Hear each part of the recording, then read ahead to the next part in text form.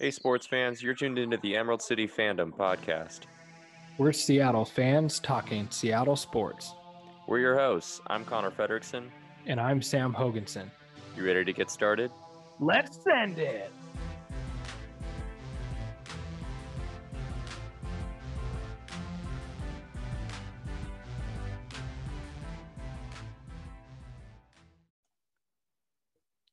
Welcome back to the pod, folks. This is episode 18, right? 18? It was, 18. This is episode 18, and we are without Sam tonight, unfortunately. He had some prior engagements tonight, so he's unable to join me, but filling in as he has admirably over the past, month plus or so that we've been doing this podcast, I guess almost 2 months now. Justin from Over the Top EPL. Justin, how are you doing tonight? Doing great, Connor. It's we're just flying the ship without the third your second co-host. It's a little weird. Yeah, it's our first time. Yeah. This is our first time recording without Sam, so it's a little weird. I'm not used to being the one hitting the record button, so that was already an awkward start there. But I think I did okay. It does say we're recording. I mean, it says recording in the top left, so I think we're solid. We'll find out at the end. Right. Hour and a half later if we have to redo this whole thing. I don't think we will. Yeah, go ahead. I was just going to say, when you were counting up episodes and you decided on 18, which I believe is correct. I was confused whether or not that was how many years of dominance the Seahawks have had straight in the division, or episodes you've recorded.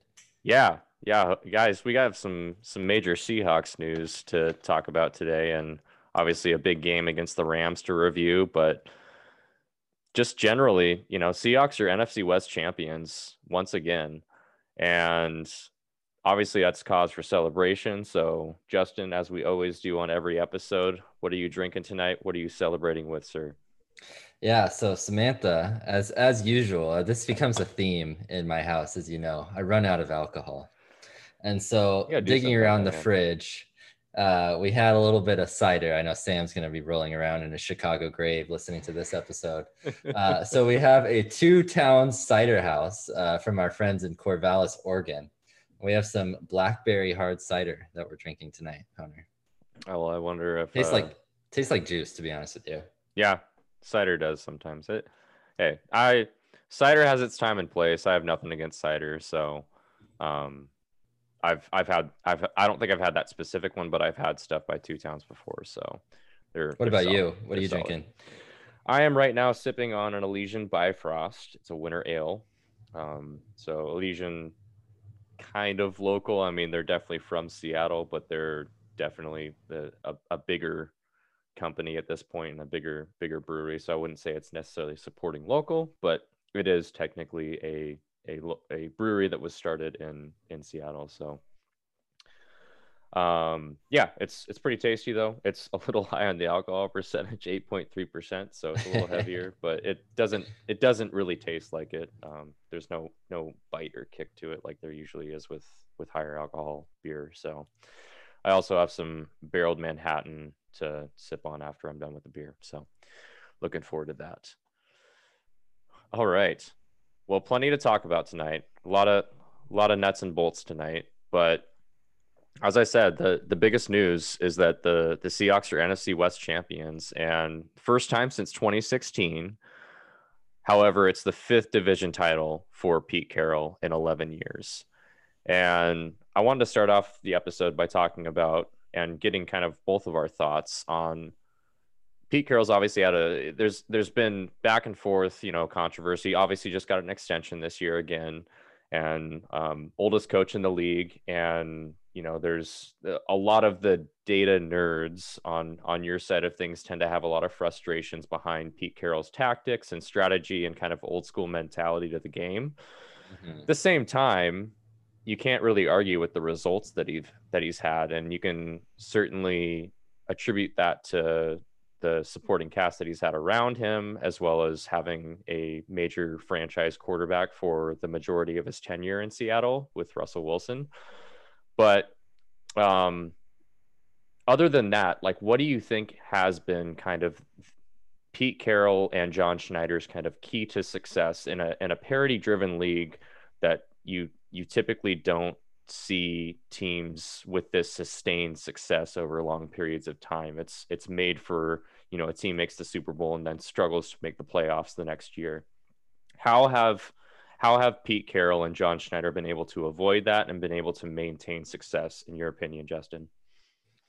Yeah, there probably isn't one succinct answer for this, but yeah, Russell Wilson has to be a big for sure part of that, right? I mean, being able to, especially in the beginning, have a mature, heady, competent, mobile quarterback, especially in the beginning, a good offensive line, being able to pair that with a $560,000 salary and a fantastic, one of the best defenses in NFL history.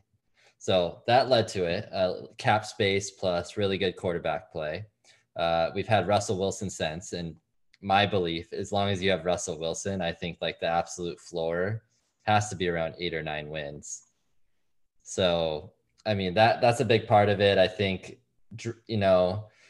drafting was a big part of it too, especially when they were early. I think we got some really good classes early on in 10, 11, 12. 12 stands out because of Bobby Wagner and Russell Wilson. Yep. Obviously, Bruce Irvin. Don't forget about Robert Turbin. Yeah, hey, Robert Turbin, really good friends with Russell. And, I think Pete Carroll's, as much as I like to hate on Pete Carroll a little bit and his, what's the word I'm looking for? Conservative philosophy, I'll say. His defensive structure and game plans have been, for the most part, really successful. Teams, besides the Rams until this week, obviously, haven't really been able to figure it out too much. And it's been a bend, don't break defense a little bit, but it holds defenses, or holds opposing offenses low enough to where you can give a fantastic quarterback, Russell, always a chance to win games. And so without taking so long, to sum that all up, I would say Russell Wilson in the beginning, just being able to afford it, plus the mega defense we had, and then just Pete Carroll's defensive structure. Do you have any additions to that? Because I'm sure. Yeah, no, I'll play off of kind of what you were saying. I think, and Pete's preached this for a very long time, really ever since that he's been in Seattle, but especially kind of since like the Super Bowl years, I'd say, is putting players in the best position for them to flourish and making things simple for them so that they can play freely and play to their best ability. And it's the whole it's all those cliches and mantras that we hear every week. Every week's a championship game, but instilling that in your players and having that as the expectation for week in and week out is what builds this culture of winning and builds this culture of expectation to just, be able to perform in the way that you're capable of. Not necessarily like, you talk about players getting up for certain big games, and that's not what Pete Carroll wants. Pete Carroll wants the level of consistency that you have week in and week out, and that to just be the expectation for you to perform at that level that you're capable of week in and week out. And with that comes confidence, obviously, in these players, that it instills that confidence and that belief. And I think Russell Wilson's obviously the biggest example of that. So I think that's obviously the biggest testament is, obviously having a franchise quarterback like that. But I also think that it's not always while it's a quarterback driven league, that's not really how the Seahawks have historically won. Like it's all those other pieces fitting together, especially on the defensive side of the ball, typically when they've been really successful. And, we have all these 4th and 5th rounders that kind of may have been overlooked by other teams flourishing in a Seahawks system because he's able to simplify his schemes. And he talks about this too, that like he's not trying to really usually trick anyone with the way that they play defense. Like it's kind of a basic scheme, but there obviously are complexities to it, but it's so that young players can get exposed to playing time early and not have to overthink things and just play freely, because that's when a player is really going to flourish and play to their full potential. So I think it's also that philosophy that Pete Carroll's brought to Seattle that has led to so much success. As well as, I mean, there's development and all that type of stuff, and obviously John Schneider's role in acquiring talent, especially like kind of those mid-year trades and stuff that he's pulled, and it's a lot of those kind of unheralded ones, the Justin Coleman trade like years ago for like a 7th rounder with New England. It's, the Carlos Dunlap trade this year for a late round pick and a backup center. It's acquiring someone like DJ Reed on this year's team. And it's just kind of those, it's more those unheralded players that he's acquired that have made impacts on these teams. And I think some of that's just that chip on the shoulder mentality. A lot of the big names that he's acquired haven't tended to pan out that well. Your Percy Harvins, your Jimmy Grahams. Jimmy Graham, I wouldn't say that he wasn't successful. Like, I think that story is a little bit overtold that he wasn't successful in Seattle. He still put up impressive numbers, but it definitely wasn't what we were expecting it to be when that trade initially happened. But your Sheldon Richardsons, even to a lesser point, Jadeveon Clowney didn't end up really working out in the full grand scheme of things. Even Jamal Adams, we don't know yet. So that may be the first one to kind of work out actually, if it does. But overall, I think it's mostly just Pete Carroll putting his players and getting the most out of his players with his philosophy, and then John Schneider pulling those, kind of sexy backhand deals that just go kind of unnoticed initially, but those players end up playing pivotal roles on the teams that end up being successful. Yeah, I mean that, and I wonder what the Seahawks record would have been if we had all the same players, but our quarterback was going into the 2013 season Matt Flynn or Tavares Jackson or your quarterback. No, for sure. I think Russell is. And I'm not countering your point. I'm just thinking I totally agree that I think Russell's the biggest reason. I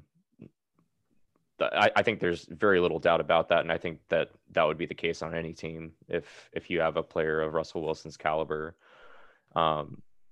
I'm just saying that there I think there's more to it than just Russ, though, and I think you have to attribute some of Russ's success to Pete too, like the way that he's developed as a quarterback. I think you also have to credit Pete for part of that, not the full thing, but part of it. Like his philosophies have been instilled in Russell, and you can tell just by all the cliches that Russell spits out every time he's in a press conference. So his post-game press conferences are a little drab, little robotic, for sure. But I mean, it's what's led to success, and you can't argue with it. And we're talking about Pete Carroll's success individually right now, but obviously the Seahawks, just as a franchise, since 2002, have dominated the NFC West. Mentioned that this is the fifth division title for Pete Carroll, but since 2002, when the Seahawks joined the NFC West, the Seahawks have 9 division titles, and the most that any other team has is 4, and that's the 49ers. So obviously can't argue with that. Also, we lead in Super Bowl appearances between the 4 teams with 3. We're the only one with a championship out of the 4. And we have 13 playoff appearances in the 18 years or whatever that is, going back to 2002. I guess 19 years, I think, technically, I guess. And the next closest is 5 playoff appearances, and that's also the Niners. So it's not just something that Pete Carroll has instilled in the Seattle community, but the Seahawks in general, since the very early 2000s and since they've been a part of the NFC West, have really dominated this division as well as this conference. You really can't see another team in the NFC that has had that level of success and consistency and continuity throughout that level of, or throughout that time period. Obviously, you look at the AFC side of things, and the Patriots are on a whole other level with 5 or 6 rings I think they have in probably that amount of time. So I can't remember if Brady has 5 or 6, but a 6. It's 6, crazy. yeah. So I mean that's just a whole nother level. But if you're looking at the NFC specifically, I don't think you could find another team that probably has put up the same types of level of success and numbers that the Seahawks have over the last two decades. For sure. Yeah. It's unprecedented. And I think I'm lucky enough to be young where I don't really remember the what would I say, 2000 and before Seahawks, just because I was born in 94. So a little young for those sure. teams by Sean Springs and etc. But or even before that, Joey Galloway, John Kitna. Oh yeah. I remember John Kitna a little bit. Was he the quarterback when we played in Husky Stadium? Sounds right. Yeah, it was either him or Dilfer. So, but I think it was Kitna. Dilfer was the year after. I don't know. He was the year right, like between Kitna and Hasselbeck. Right. When once Hasselbeck started. Right. But yeah, I mean, the success is unprecedented. We've become spoiled a little bit where we expect playoffs, and that's just with the cast and the quarterback that we have. But I mean, we're fortunate enough to have, rest in peace, but Paul Allen and the Allen ownership group. We have a really good owner right now. We have a really good coach in Pete Carroll, and we have a great quarterback. And so you have all those different things, and our defense is improving. And there's a bunch of different factors, but if you have those 3, you expect to be a really good team in this league. Yeah, for sure. And obviously it all starts at the top with ownership, typically, especially in this league.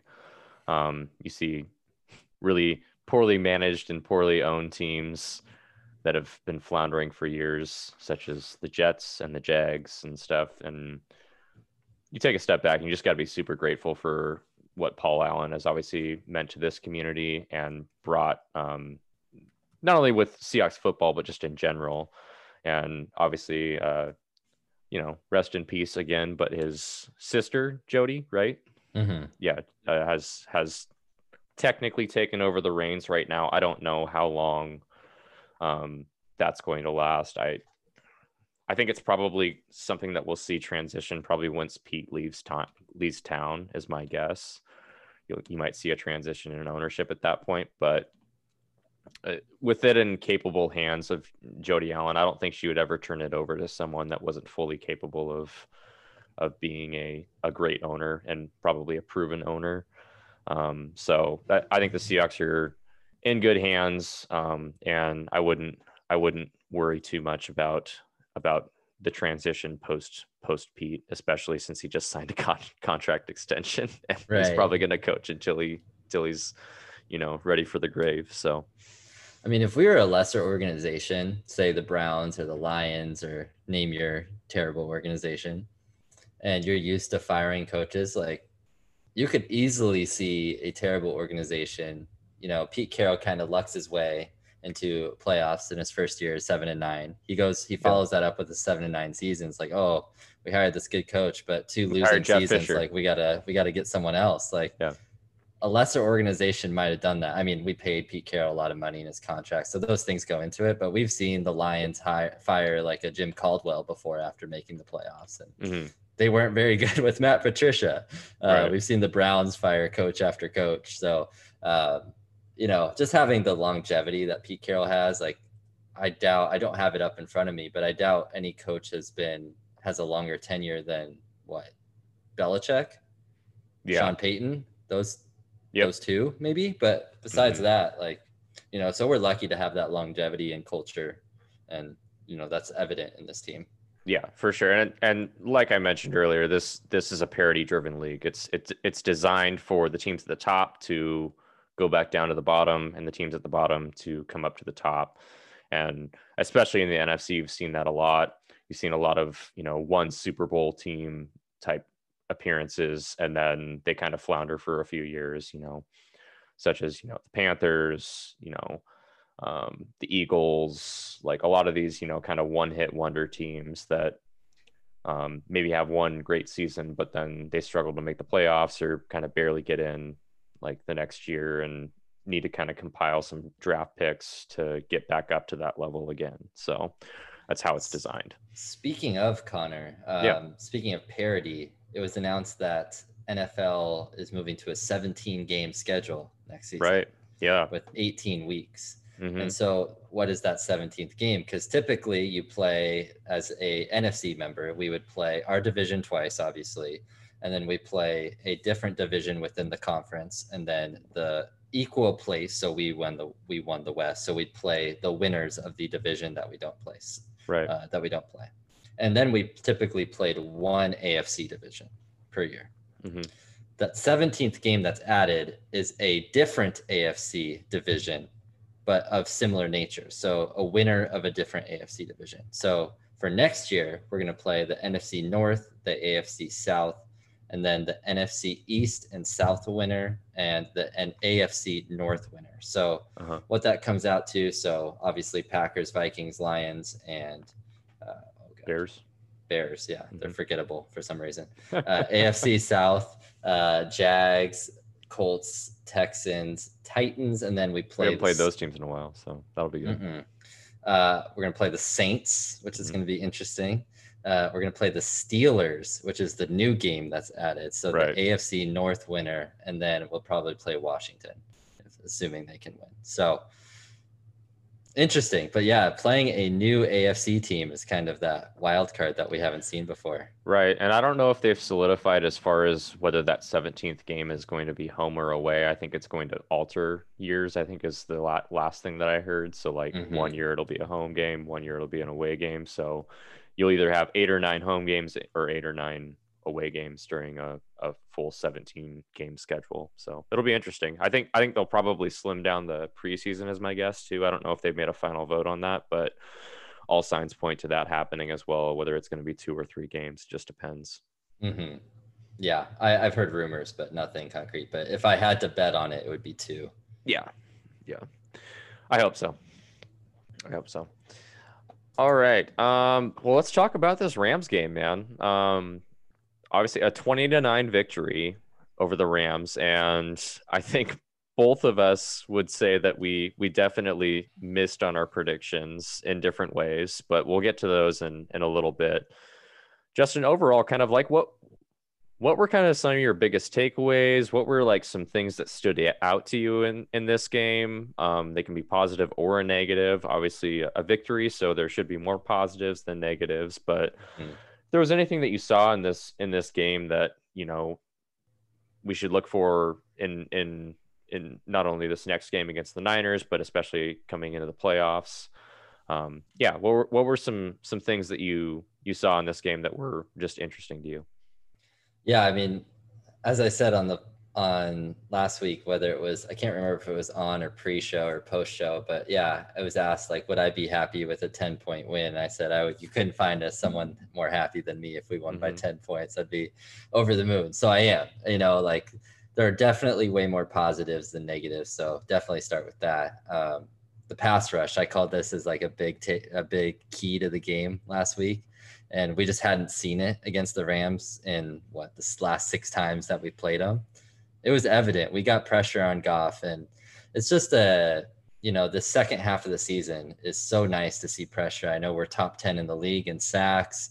Last year we had 28. I think we're on 40 going into the last game of the season. I forget if we're 6 or 43 5th. now. 43 now. Yeah. So way ahead of last year's mark. And so that's just a huge plus for this team. And we're getting it from different places. Obviously, Jamal Adams has been big in the pass rush, specifically Carlos Dunlap coming on, allowing players like Poona Ford and Jaron Reed to have more success because they can't, the offensive line can't focus on as much on them. So, and then we've seen some plays from like Benson Mayowa and all these other players. You're like, who is that? But they're coming up to step up. So pass rush is huge. I think the defense starting to learn and figure out Sean McVay's style.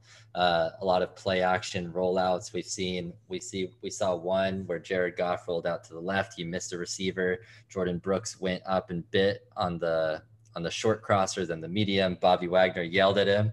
And then every other play after that, Jordan Brooks went and covered the right man, and Jared Goff had nowhere to go. You saw him scramble a couple times. You saw him rolling right, make one of the worst interceptions you've ever seen in your life, throwing to the middle of the field where Quandre Diggs was all alone. So Jared Goff is, I doubted this going into the game, but truly correct. And he's just so off his game and seems light years away from his Super Bowl year form.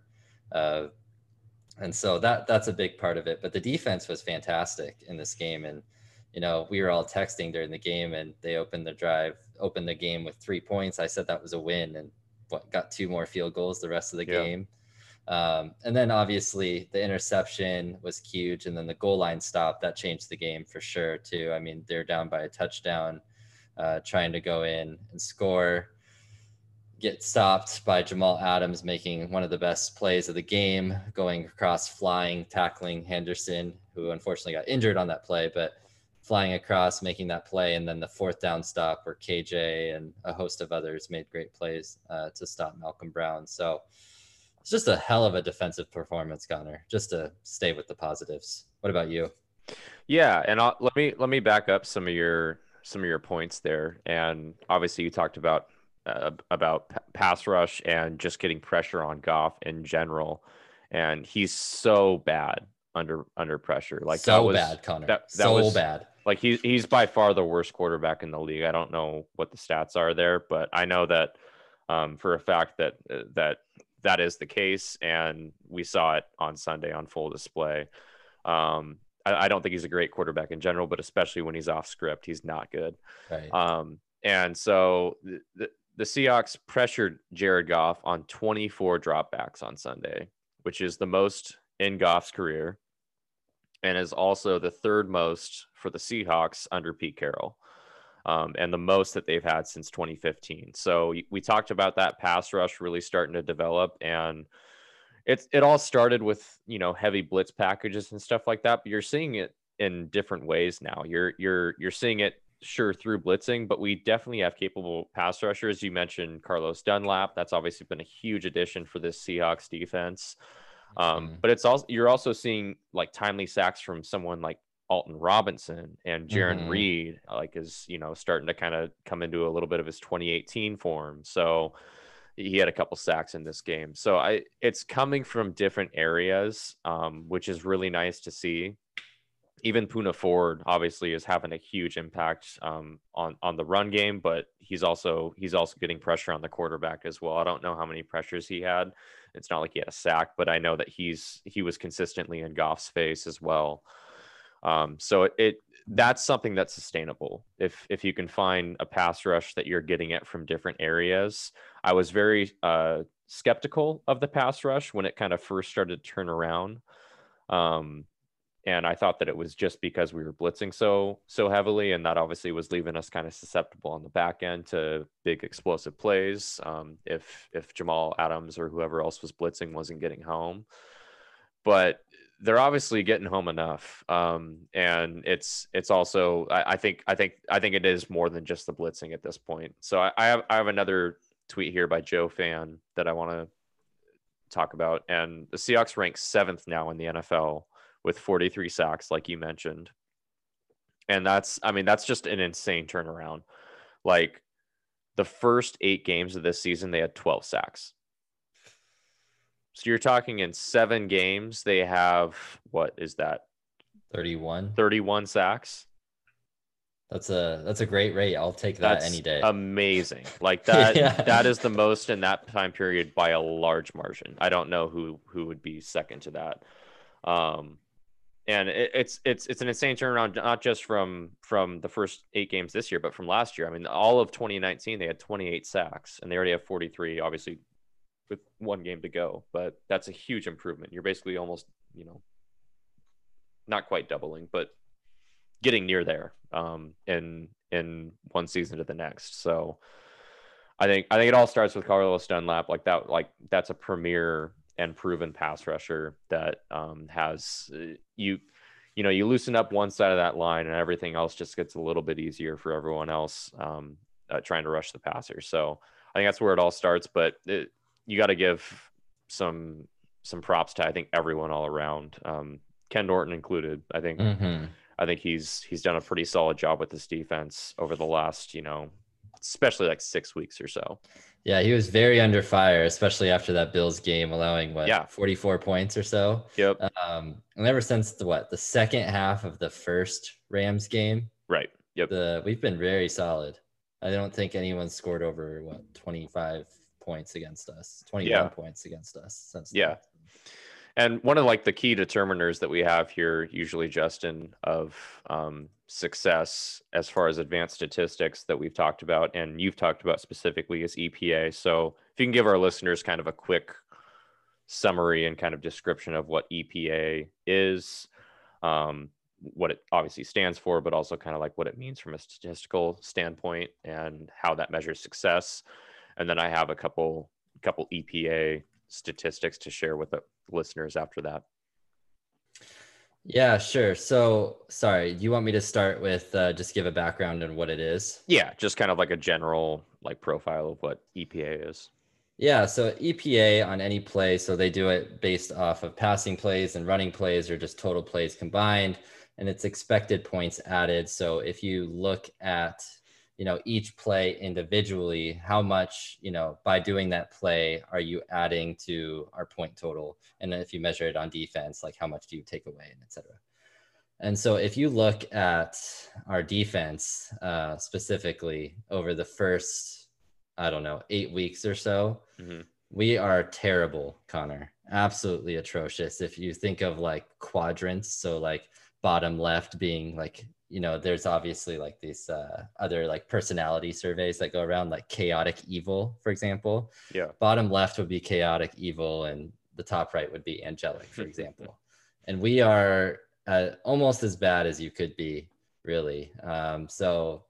And then if we're right. So giving teams that we're near the Giants, we're by the Saints, who started off having a bad defense, but kind of like us, improved over the year, but they started their turnaround a little earlier. We're by the Falcons, we're near the Jets. So we had a terrible defense to start the year. But since week 8, going to now, we're looking top 10 in defense. Yep. And so we're near the Dolphins, we're in the company of the Buccaneers and et cetera. The 49ers, Washington having a really good defense. So Rams. So we're in that company. And so that turnaround is just fantastic. And especially with playoffs right around the corner. I mean, defense travels as much as the cliches and everything. If we have to go to Lambeau in January, defense travels. And so, I mean, that would be a tough task, but it's the right time for this group to get hot. Yeah, no doubt. And I think you've seen the turnaround of this defense, and going into this week, I think a lot of us attributed that to the opponents that they were playing. But this was the real tester, and while the Rams offense isn't quite what it's been, the past few years, especially in their Super Bowl year with McVay at the helm, it certainly is an above average offense, and especially when it's clicking on all cylinders. And like we've said, Sean McVay's always been able to out scheme a Pete Carroll defense and been able to take advantage of weaknesses. And it's just been a bad matchup. And Pete Carroll and the Seahawks figured something out in this game, I think, and it attributed to them not allowing a touchdown and only allowing 9 points. And this was a good testing mark for where this defense is at. And I think they're a capable defense. I don't know if I'm not ready to crown them that they're like a top 5 defense in this league or anything like that, but they're probably, right around that 10 to 12 range, which is plenty good enough. Like, especially if this offense gets back, kicking into gear again, like we know that they can. So they're competitive at least, right? Yeah. Whereas the first part of the season, we needed shootouts to win every single game. And now we don't need that to win a game, which is super refreshing. I mean, I think if we said in the beginning of the year, if we just had a league average defense, this team would be really good. So it appears we have even maybe a little better than that. So that's fantastic. I would say that they're slightly above average for sure. And maybe they're even better than that. I need to see it against better offensive opponent, like probably like over a stretch of a few weeks to really solidify that statement. But proving it against the Rams is a great first step, and definitely can't argue with some of the results that they've had. On the other side of the ball, obviously the offense has struggled again on Sunday, but against the best defense in the league in the Rams, and obviously a defense that has given Russell Wilson fits throughout the years, especially just with their front line and Aaron Donald leading that charge. You kind of saw a tale of two halves, and first half it was 6-6 at halftime. Very, it felt like kind of like an old school NFC West matchup, kind of back in early 2010s with a younger Pete Carroll and super young Russell Wilson. Felt like kind of a game against the Niners, like back in like 2012 or 2013 or something like that. But I think that you saw the thing that I was encouraged about with this offense, especially in that second half, and Russell Wilson specifically, was you saw a couple drives there in both of their touchdown drives where Russell started to let it go a little bit more. Like he was going a little, like what makes Russell so special, is all those off script plays that he's able to make, and the confidence that he exhibits whenever he does that, and he's looked so tentative and so afraid to pull the trigger and just not wanting to turn the ball over. And I think, obviously Pete's probably been in his ear about that. We've seen him turn the ball over, especially in the middle half of this year, way too often. And that's started to decrease. But at the same time, our offense has been a lot less explosive because he's taking less shots. You saw a couple of those shots in this game, just like it, and it wasn't a lot. Like it was specific moments, which I think is probably going to be, you're going to see, like, that's what it's going to be. I think he's just going to have to like kind of pick his moments, because I don't think they're going to go fully back to a pass heavy, 70% of the time Russ cooking type thing going into the playoffs here, is my guess, at least at this point, with the way that this defense is playing, especially too.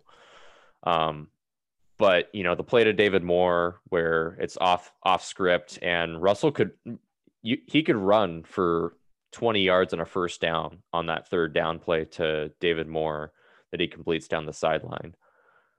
Justin, I kind of want to know your thoughts on that play. Like, did you like him taking that shot to David Moore? It's a way lower percentage play to throw that ball. Like, first off, you gain probably, an extra 15 yards out of it, 15, maybe 20 yards out of it, depending on how quickly Russ pulls the trigger to run. He's getting at least 15 yards on that. And like he had no one in front of him, and he's easily getting a first down. So obviously the higher percentage play is running the ball there. But the more explosive play is what he did, which was throw the ball to David Moore. Do you like him taking that shot? Or would you rather, get to the other side of third down and set up a new set of downs and start from 1st and 10 again on a higher percentage play than what happened?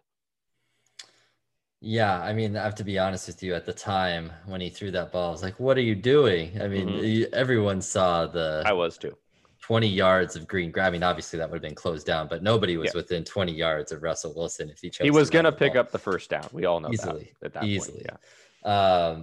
I obviously like the end result. I mean, David Moore making a good catch, good throw as well from Russell. But yeah, I mean, in general, I do like the concept of shot plays. I think that was something that we had to do, honestly, to win games early on in the season. Russell had to throw and force balls and et cetera. And we did win a lot of games. And then in the middle stretch, he started to turn the ball over, especially, I mean, notably the Bills game where we had to score almost every drive to compete. And our defense was at a totally different level at the time. But yeah, I mean, we took another shot. I mean, Russell's like a moon ball. I swear he threw the ball like 65, 70 yards where he overthrew Lockett on a big play. And so I like that because if we have the time to do those things, it keeps, I don't want to even say that keeps the defense honest, because that's against the analytical nature, but it allows our offense to be more explosive and be more dynamic, rather than defenses allow like keeping to stack the box against us or force quick plays. It stretches the defense out and forces them to open up different things like short windows or intermediate windows, or Russell allowing time to roll out and pick up 6 yards. So having that in our repertoire opens up more for offense. So I'm in favor of those types of plays. In that moment, I was a little scared, but it worked out. Yeah, for sure. And we all want to see Russell hitting timely plays, you know, where everything is kind of on script, and that means that Shoddy's calling plays well, you know, but what makes Russell Wilson so unique and so great is those off the script plays. And it's especially when he's taking those shots kind of when you're not expecting him to, or when maybe you don't even agree with it. And you know, I'm going back to years of this, you know, I mean, obviously the two deep balls to Kearse to get the Seahawks into Super Bowls back in 2013 and 2014 were shot plays.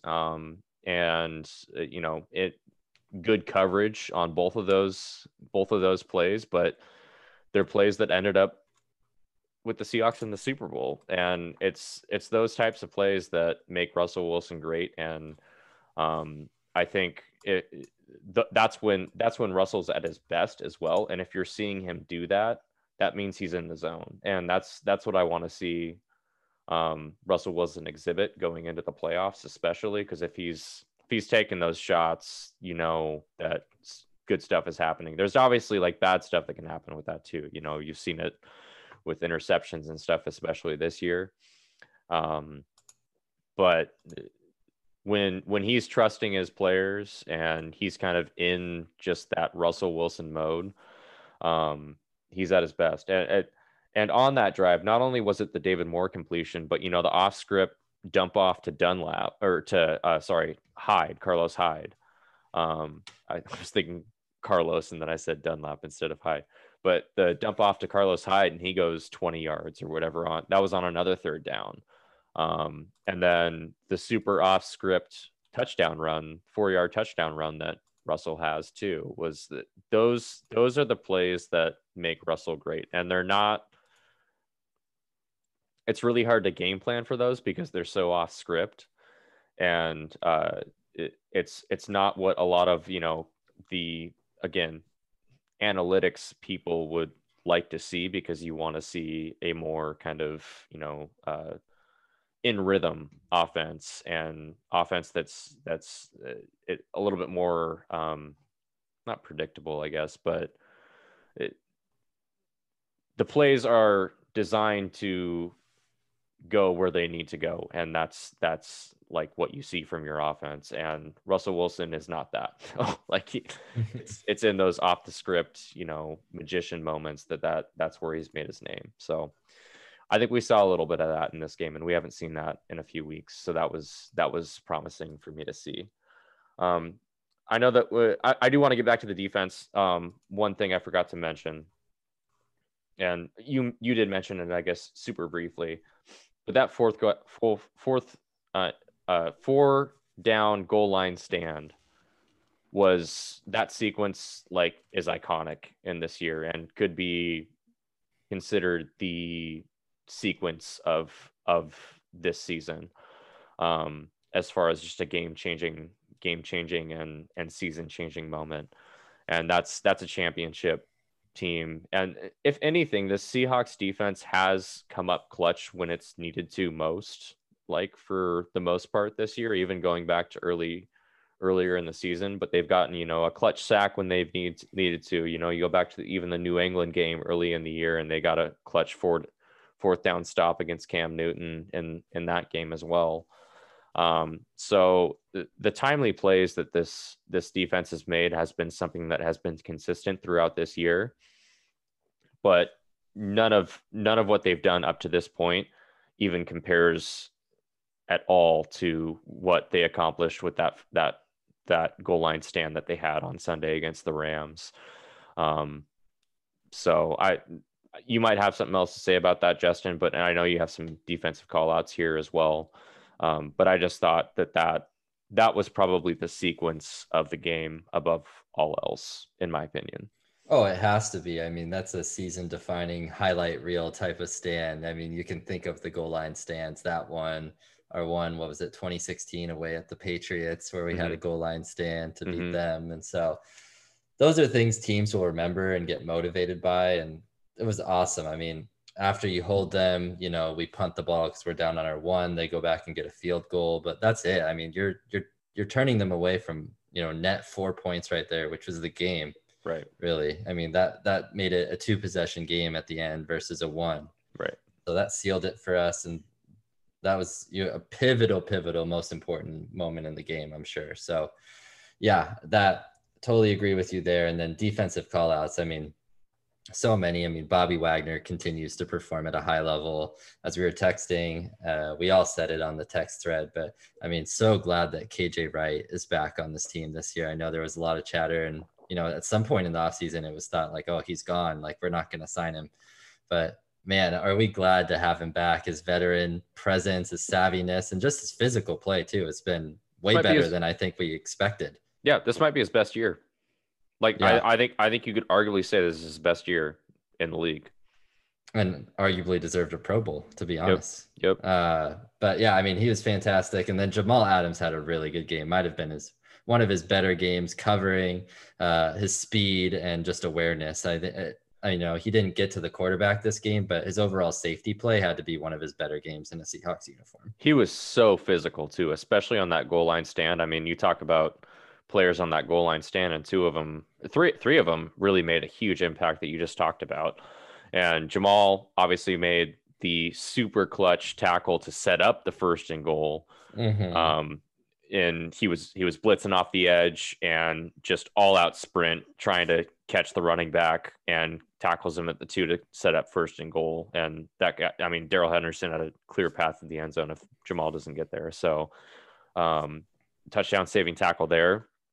And then 1st down, I think you had the Jordan Brooks just completely blow up that play, and they're back at like the 4-yard line after that or something like that. It was like a 2-yard loss. So that was a huge play. And then I think it was on the 2nd down that Jamal Adams again had a touchdown saving tackle. He's all alone in space. Right. Malcolm Brown, it was wide open hole. Yep. And he hits it and gets off a block, I think, too, right before that, and gets that tackle. So those are just like unheralded plays that you don't really even see live. You have to go back and watch them, and they also don't really show up in a stat sheet for how much they're worth as far as those tackles go. So Jamal Adams had, again, like Justin said, one of his better games, not only from, you know, he had a decent statistical game, but it was really just like the timely moments that he was coming up, and his overall physical play really stood out in this game. And then you mentioned KJ Wright. I think it was on the 3rd down was the sneak, right? That he like quote unquote fumbled or whatever. Goff fumbled, but yeah. Right. And then it was the 4th down that KJ and Jordan Brooks blew up that play. KJ had a blocker sitting in the running back's lap, and then Jordan Brooks got free and made the tackle. So it like you said, awesome to see KJ back, but also really good to see Jordan Brooks really coming into his own. He only got 28 snaps in this game, but he had 8 tackles. So and I think a lot of that's just like they're playing him situationally. I mean, you obviously have to have Bobby Wagner on the field. And if you're going with 2 linebackers, your next linebacker still is KJ at this point. Like we've talked about him a lot. He's playing that well. Like he's borderline Pro Bowl level right now. But in the packages and the schemes that Jordan Brooks is getting on the field, he is making plays. And that's really good to see for our future at that position. And, you know, I can't say that he's living up to the 1st round hype yet, but you're seeing glimpses of his playmaking ability. And the Seahawks can't afford for like one of these 1st rounders to like amount to nothing again. You know, Jordan Brooks needs to pan out.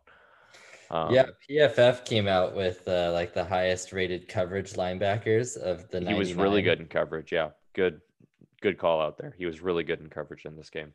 He was, but I want to find the stat. Where was it? Was it coverage? Just give me 1 second. I'm pulling it up. No worries. But essentially, he was 97th of 99 eligible. Let me get the stat here. So it's in PFF's coverage grade. Of eligible linebackers that are 99 of them, Jordan Brooks was 97. So bad, terrible.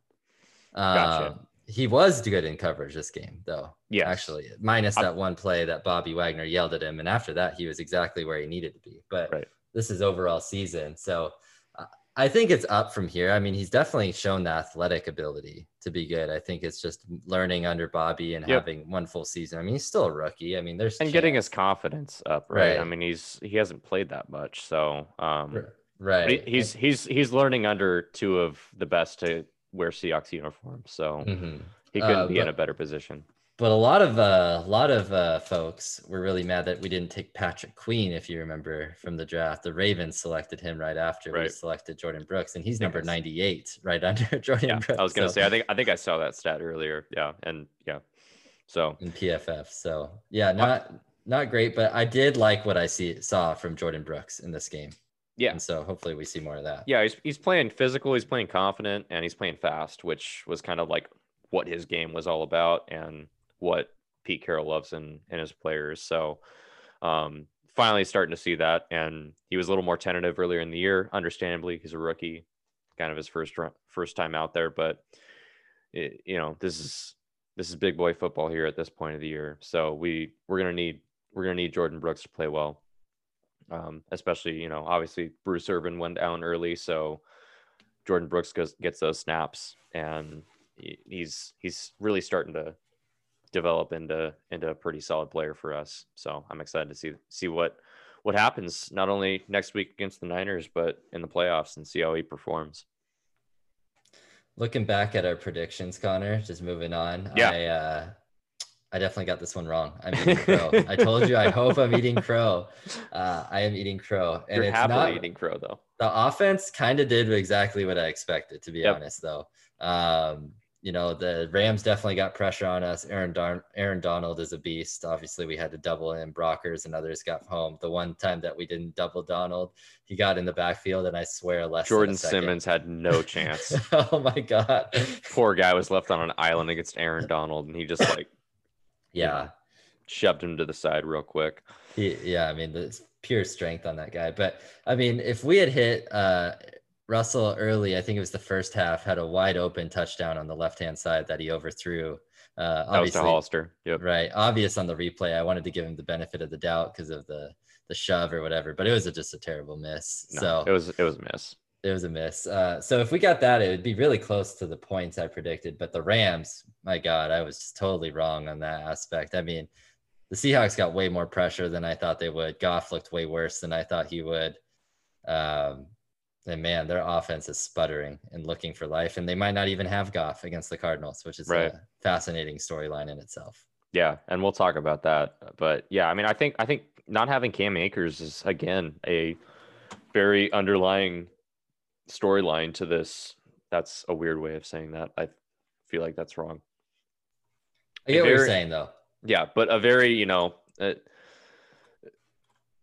understated storyline in this game and in this matchup.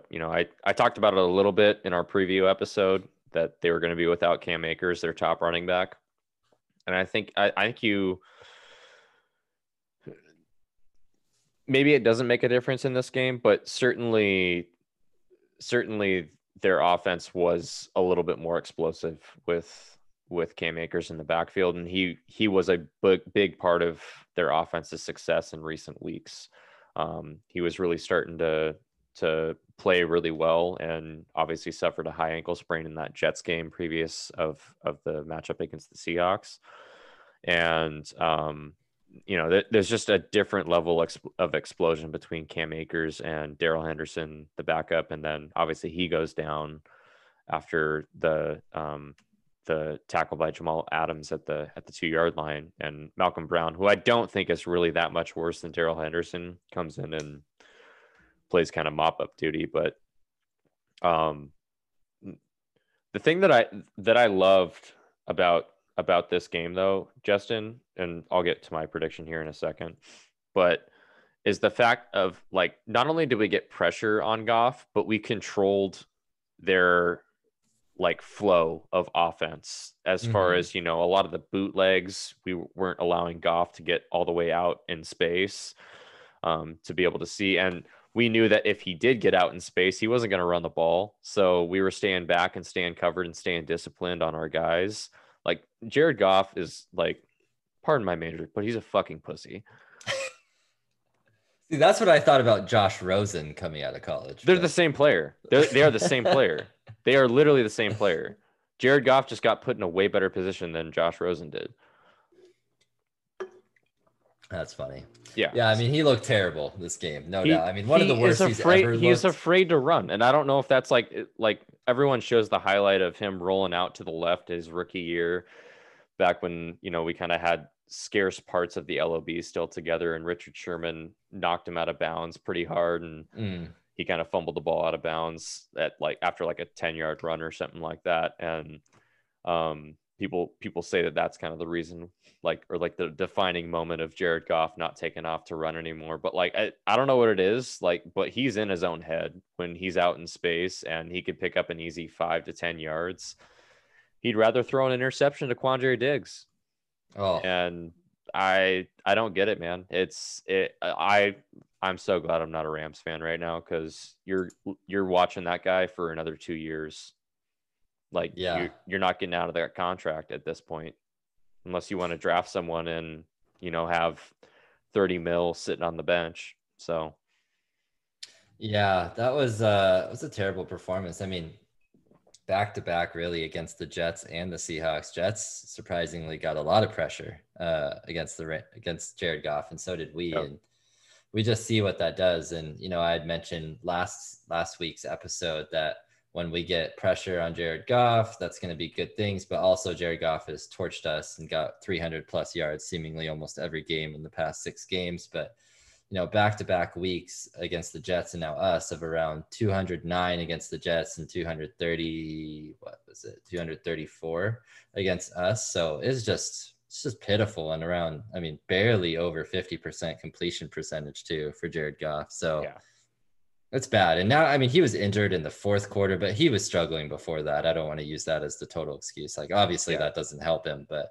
he was struggling much before that. No, I don't think that had any impact on the game whatsoever, but it certainly didn't help. So going back to my prediction, though, Sam and I both saw it a little bit more the same way, as far as we thought the offenses were going to break out in this game, and we were dumb.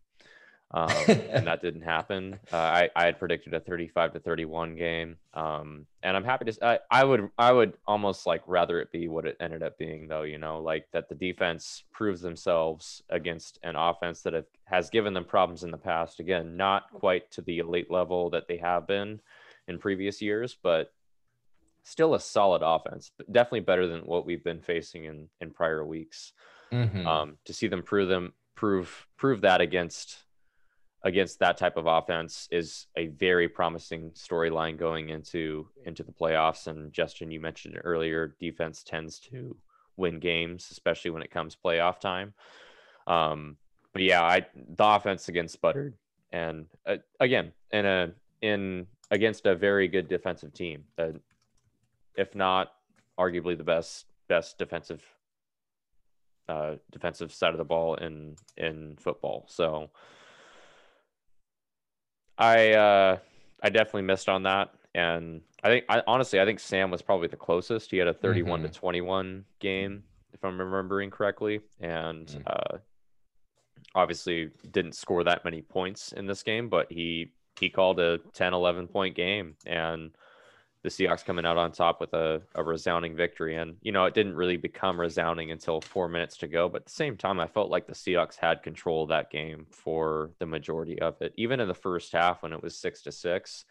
And the Rams were winning time of possession, but I just thought that we looked like the better team, and that we were capable of putting a drive together. So obviously thrilled with the result, 20-9 victory over the Rams. There's definitely stuff to improve.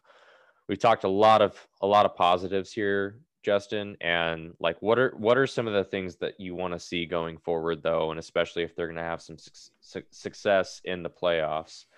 What are some things that they have to get better? I think it's probably mostly on the offensive side of the ball, if we're going to talk about anything. But if you have anything, I guess, to talk about that you are maybe concerned about going forward.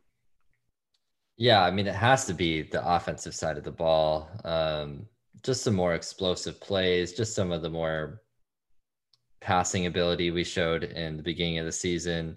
We have a lot of teams adjusting where they're not letting us get over the top. So they're playing more two deep safety against us, which has worked. But let's get the ball to DK Metcalf a little more. I mean, we started to do that in this game, starting in the second quarter, some slants to him and some shorter routes. His first target can't be in the second quarter, though. No. That can't be it. Like, that's not where this offense is best. Right. Yeah, let's open that door way earlier, the short to intermediate routes. That opens it up, and then the defense has to stop it, because if we, what worked against us so long, that dinking and dunking, I think that can work against other teams on how they're playing us. And then I don't know, I'm going to ask you a question. Does Tyler Lockett seem a little injured to you?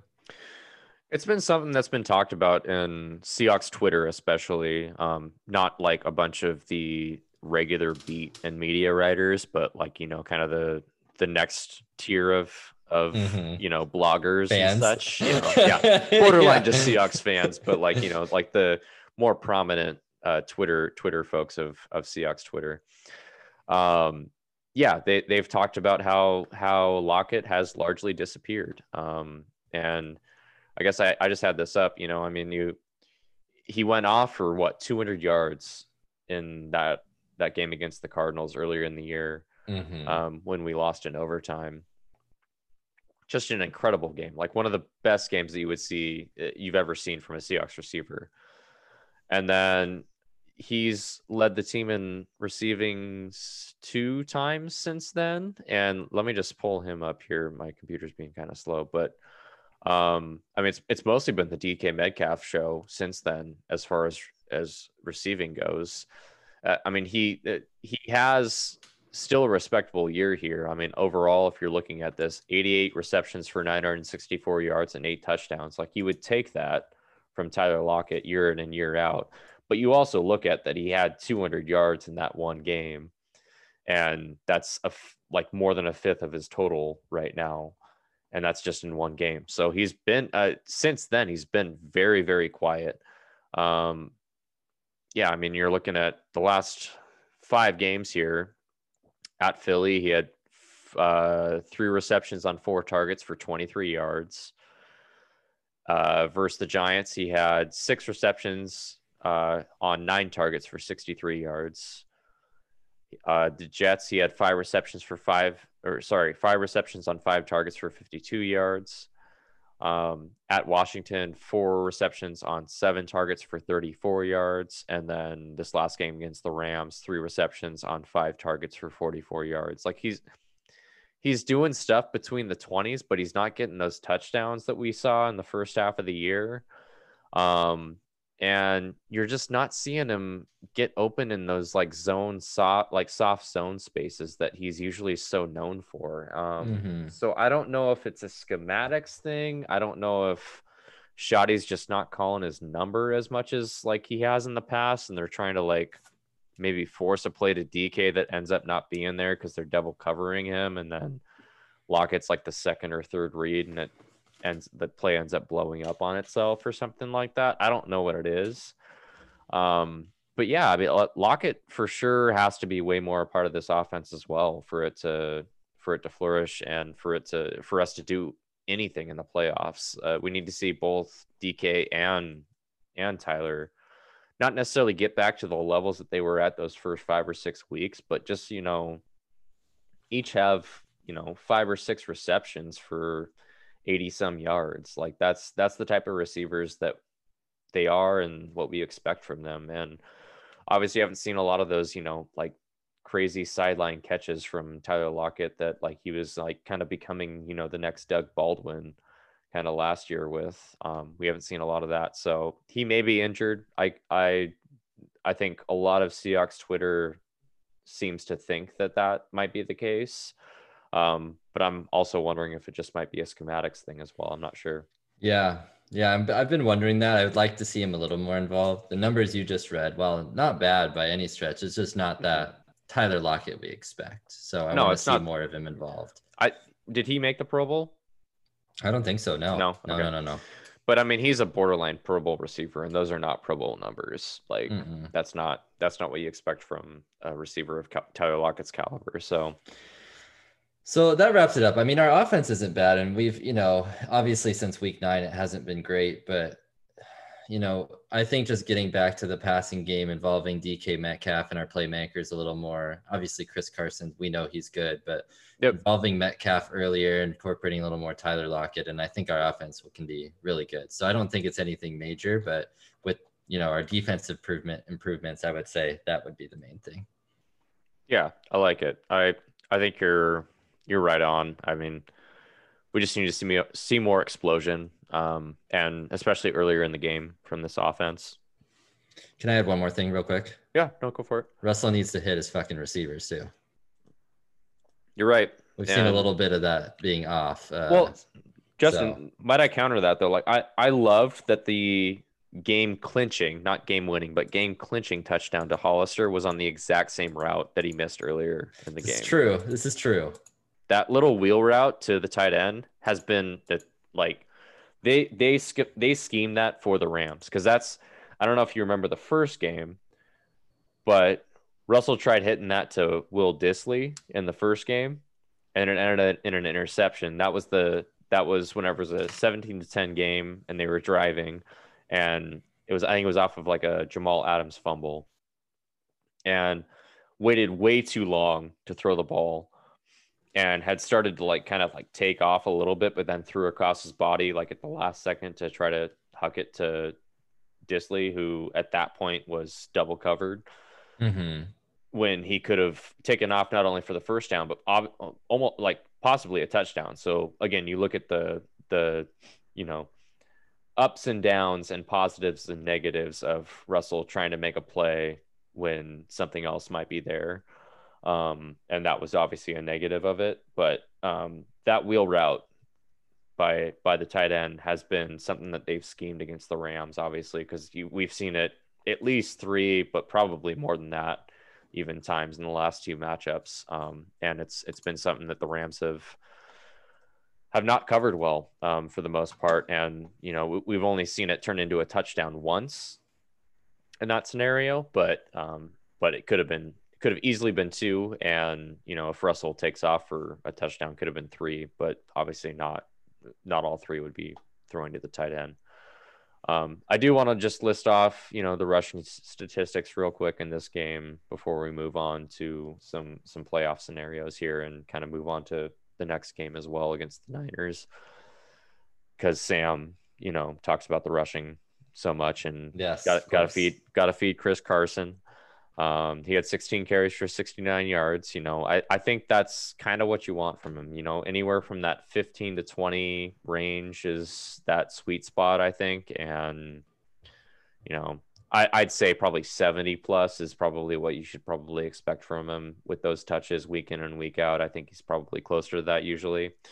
One thing that we didn't really see in this game too is Carson out of the backfield very much. He had a couple check down routes, but usually they kind of designed some plays for him on some wheel type routes also to the outside. So I'd like to see a little bit more of that again. I think that's such an underappreciated part of Carson's game is how he's able to run those wheel routes so kind of with such savviness that the defenders don't really pay attention to him that much, and then he's able to just turn it on right when he gets the ball and make some guys miss in space. So I'd like to see that going forward a little bit as well for the Seahawks offense. But yeah, let's talk some playoff scenarios here. And then we'll just briefly talk about kind of what we expect from this game against the Niners. But I know I wanted you to kind of lead this segment here, Justin. Yeah. We've been playing a lot with this playoff scenario predictor thing. And there's a lot of unknown at this point. I mean, it all comes down to week 17, And I feel like we had way better of an idea of what was going to happen going into week 16 than now we do going into week 17. And I still think that the most likely matchup is us at home against the Rams as a 3 seed against a 6 seed. But there's a lot of unknown and a lot of, that the way that the week 16 results panned out, there's some things that could happen that could completely shake up what happens with the Seahawks and their potential first round matchup, if they even have one.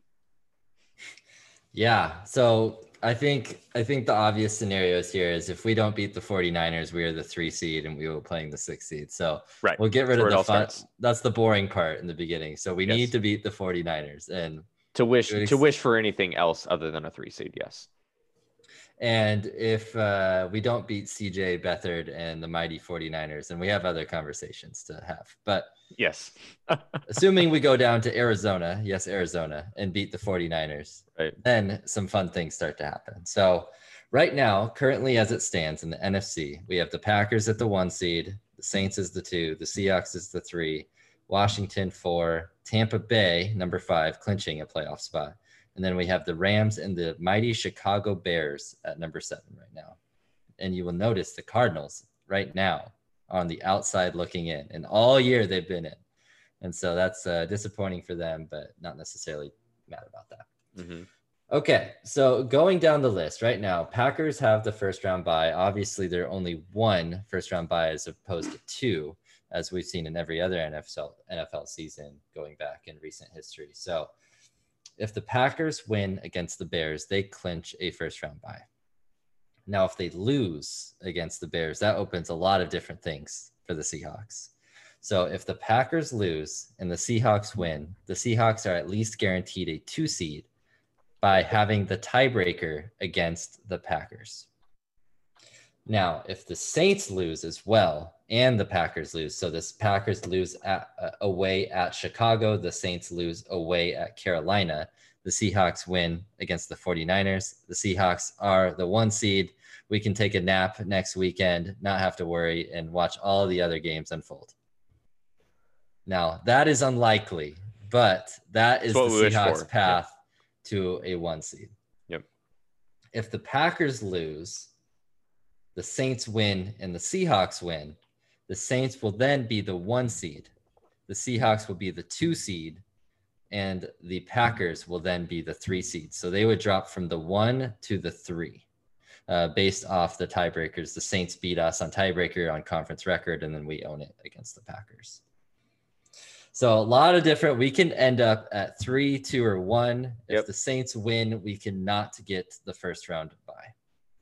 Right. Yep. On the other side of the bracket, we have some fascinating things happening. So Chicago obviously has to beat the Packers, which would benefit the Seahawks a lot in having the higher seed. But if the Packers beat Chicago, Chicago can still make the playoffs if the Rams win. So the Rams play the Cardinals head-to-head in LA. But interesting storyline going into this game. It looks like Jared Goff is going to be out. Mm-hmm. And forgive me, because I didn't know this before this week, but I think the Rams, is it John Wolford, Connor? Yes. Is their potentially their starting quarterback. Actually, will be. They're confirmed to be their starting quarterback, I believe. Yes. For Sunday. And we don't know Kyler Murray's status in Arizona either. Right. So we have some fascinating developments in this game. Cooper Kupp also looks like he's going to be out with COVID-related issues, as well as I think another player on the Rams. So fascinating storylines here to watch. So if the Rams lose, the Cardinals win, and the Bears somehow, have the upset, beat the Packers, then the Cardinals are the 6 and the Bears are the 7, Connor. And if that's the case, if the Rams lose, the Bears lose.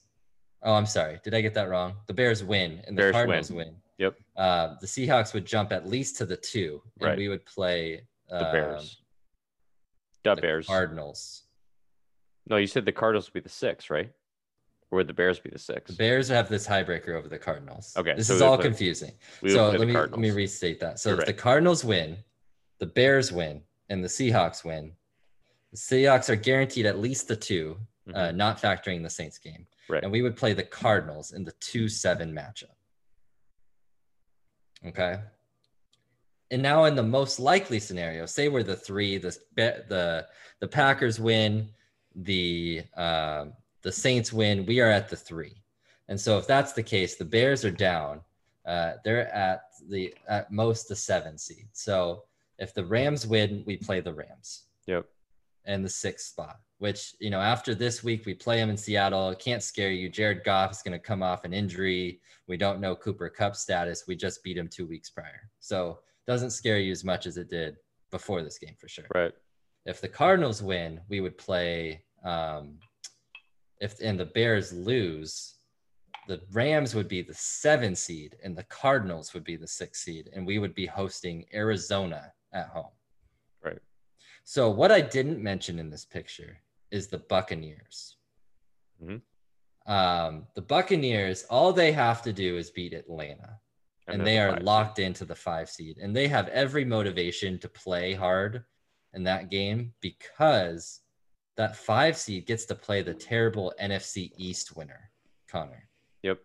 And I think that's what they're going to want.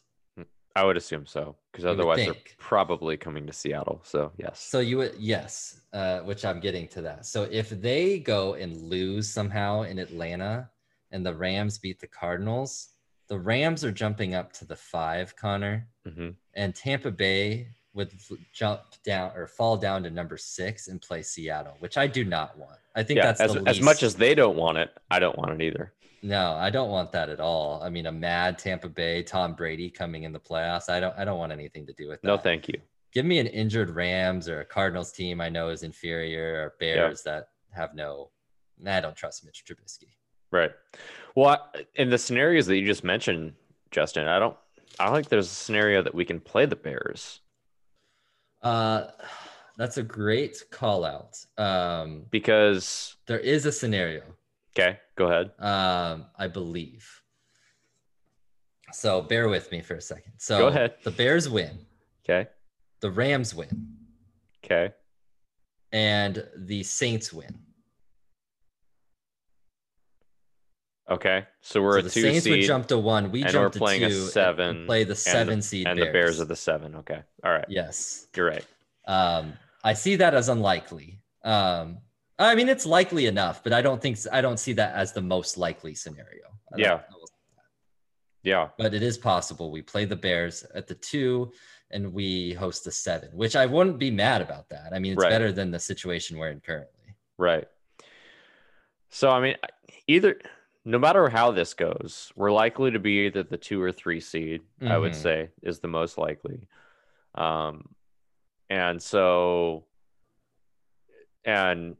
off of that, I'd say the most likely we're either going to play division opponents in the Rams or the Cardinals.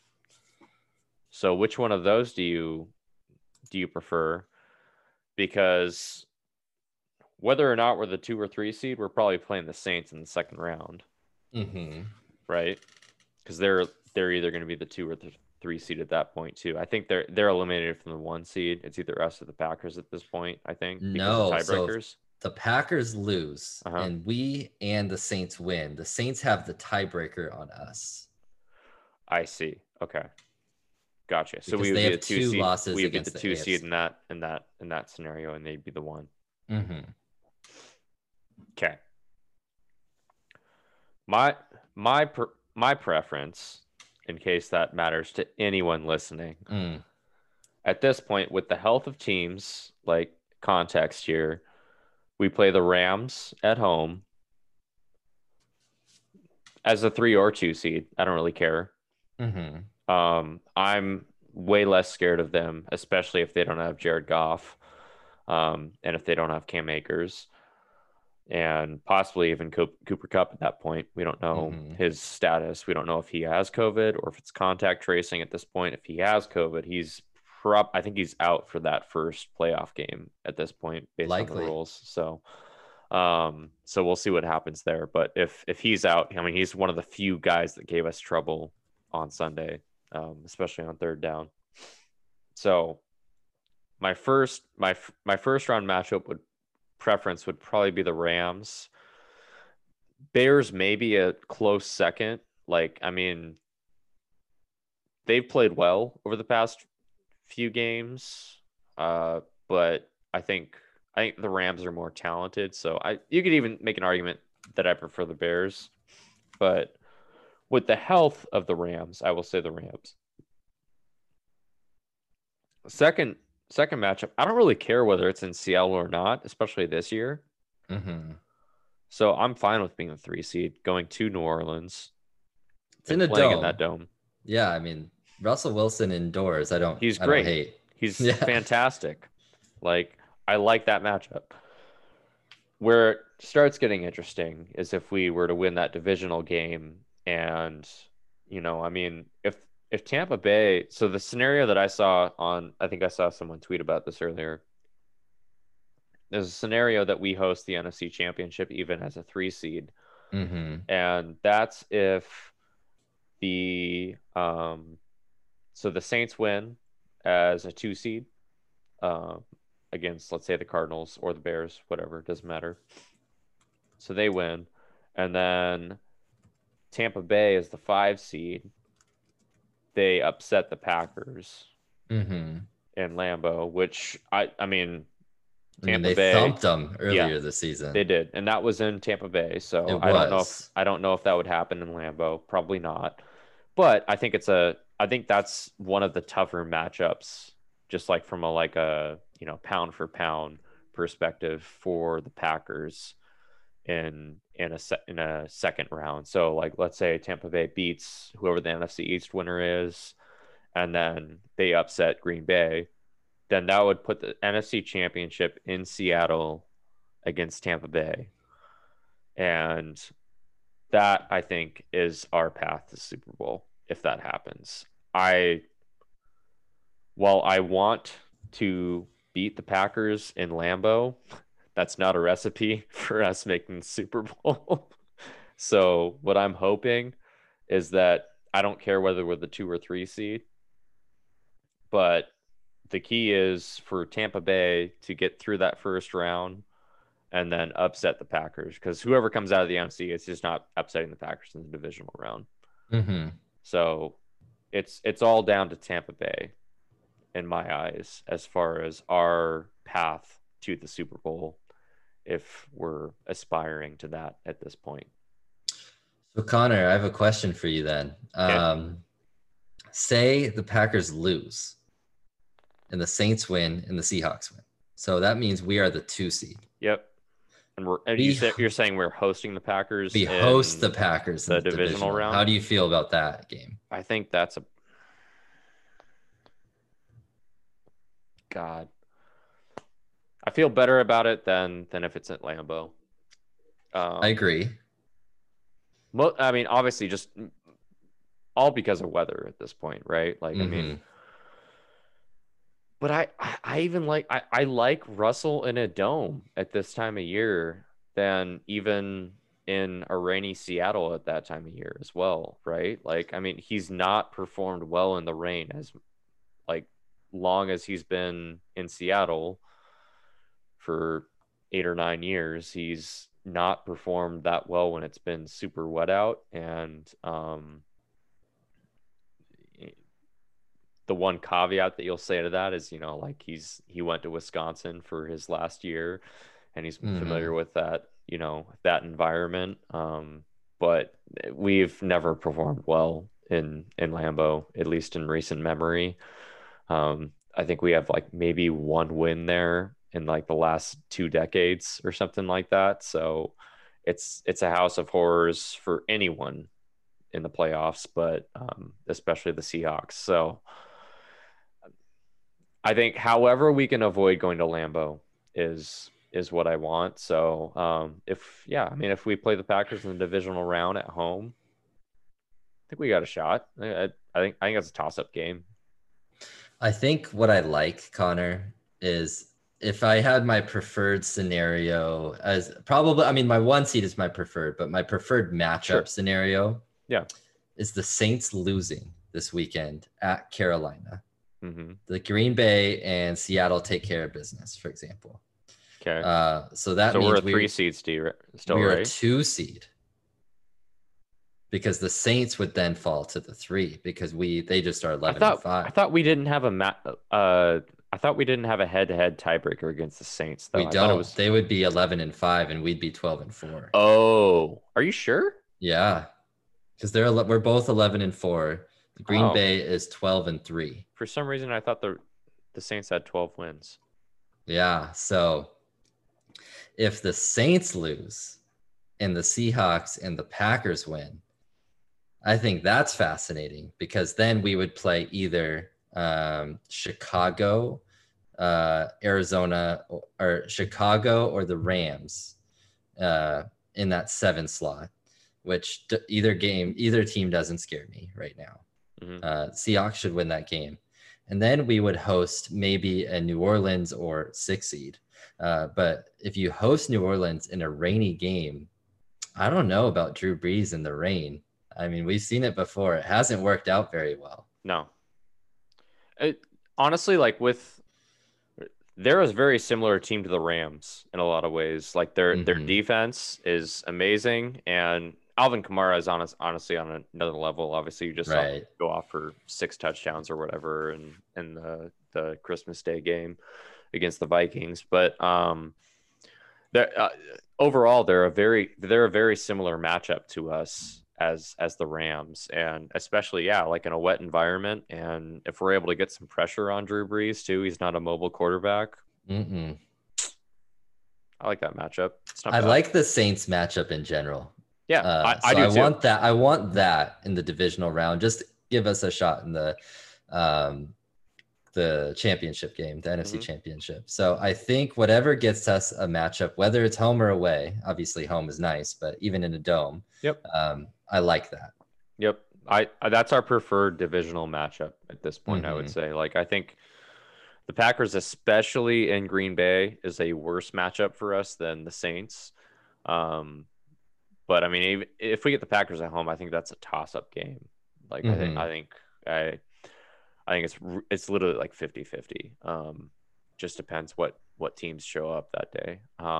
And Aaron Rodgers, I mean, he's been in MVP form all year. I mean, he's been fantastic. He is the MVP this year. Yeah, for sure. But I like our defense way better than the Packers. So there's a little bit of trade-off there. And obviously, if we're at home, I think there's some advantage there as well, even if there's no crowd. So it's fascinating, though. I mean, the AFC, we're not even touching on that, but that's a nightmare. No. Oh, my God. I don't even want to talk about it because the Dolphins are my AFC team. I just hope that they win. And then they have a tough matchup, though. Buffalo. Bills, but they have nothing to play for. The Bills. They do. Well, they can play with the 2 seed, I guess. The 2 seed, right. The Buffalo. Really, though, like the 2, the 3, kind of similar because all the teams 5, 6, and 7 are similar from the AFC. Right. Yeah. The way that they changed the playoffs makes it really fascinating this year for sure. I think it's. I didn't like it at first, but I think it's a good change. It makes vying for that 1 seed so important, right? Because you get that first round bye, and it's only 1 team instead of 2 in the past. So we'll see what happens. It's going to be fascinating week 17, and on that note, we obviously have a matchup against the Niners, and for any of this to matter, all the dream scenarios, we have to beat the Niners, who we hate, and maybe we're just taking that for granted right now, mainly because of how injured they are. Obviously, Garoppolo's been out. He's out for the season. He's not going to play. And then Nick Mullins just suffered an injury. Was that in this last game or the week before? I think it was the week before. But yeah, CJ Beathard will be their quarterback. Yes, so CJ Beathard's going to be starting for them. No Richard Sherman in this game. No Brandon Ayuk in this game. I think Deebo Samuel's out for this game as well. Did I say Trent Williams?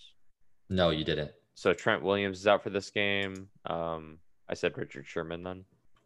You did, and that's likely he thinks that's his last game in San Francisco. Yeah, that's an interesting storyline over the offseason because a lot of folks are speculating whether he might come back to Seattle, especially if we spurn Shaq Griffin, which I think is a decently real scenario based on his camp, like, and how much they're going to be asking.